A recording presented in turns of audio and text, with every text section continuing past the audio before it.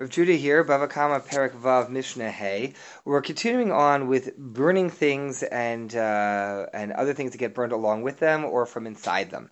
So Hamadik Hagadish Vayubo Kalim Vidalku. Person lights a haystack or a stack of grain on fire, and there were things hidden within it. In other words, the owner of the haystack decided to hide whether it's their gardening tools that they were using to cut stuff. They don't want to leave them out. Somebody might take them, so they throw them inside the haystack. Or it could be personal objects. They throw their wallet inside the haystack to hide it. And when somebody lit the haystack on fire, they also burned those things, not realizing they were in there. Rabbi Yehuda Omer Yeshavli Masha Batocho. Yehuda says, listen, you burned a haystack. You're responsible for it and everything in it. You didn't know they put the Mona Lisa in it. That's your problem. You shouldn't have lit the haystack.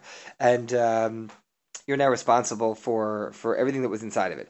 The Chachamim say, no, you're only responsible for that which you expected was there, which would be normal to be there, namely a haystack or a pile of wheat or a pile of grain. These are the things that you pay for. And you don't even pay for tools or anything else. You just pay for the haystack or the grain itself. Continuing on, let's say a goat was tied to the with a rope to the stack of grain, and there was an eved sitting nearby, and they both sadly got burned by the fire. So you're chayav. Why? Well, so the Eved, he could have gotten away. He didn't. That's really sad. You're not liable for that. I mean, he should have moved away. He's a thoughtful person and could escape. But the goat couldn't get away, and so the poor goat got killed along with the burning blaze of the haystack. Then the person's chayav to pay for the haystack and the goat. Flip the case. Eved kafutlo ugdisa muchlo v'nisrafimo pater.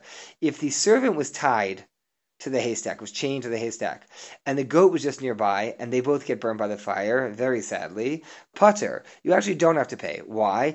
Because you're now liable for the death of the slave, and as that's related to murder and manslaughter, etc.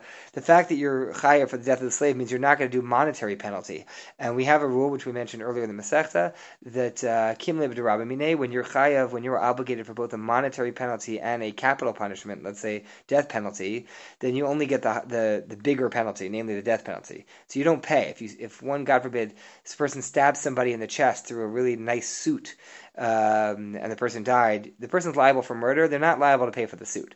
So here, they're liable for what they did to the slave, and therefore they don't pay for the haystack or the goat because the servant couldn't get away. They were tied up to the haystack, and therefore the person is chaya for having caused the death of the slave.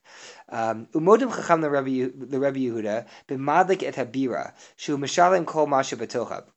Now, even the Chachamim who said that you only pay for the burning, for the haystack and not for the things inside the haystack, that's when it's a pile of grain or hay. However, if a person lit a building on fire, so then they are chaya for everything that was in the building, even things that were put away or that might not be visible. Why? Because it's normal for people to hide things and store things inside their homes.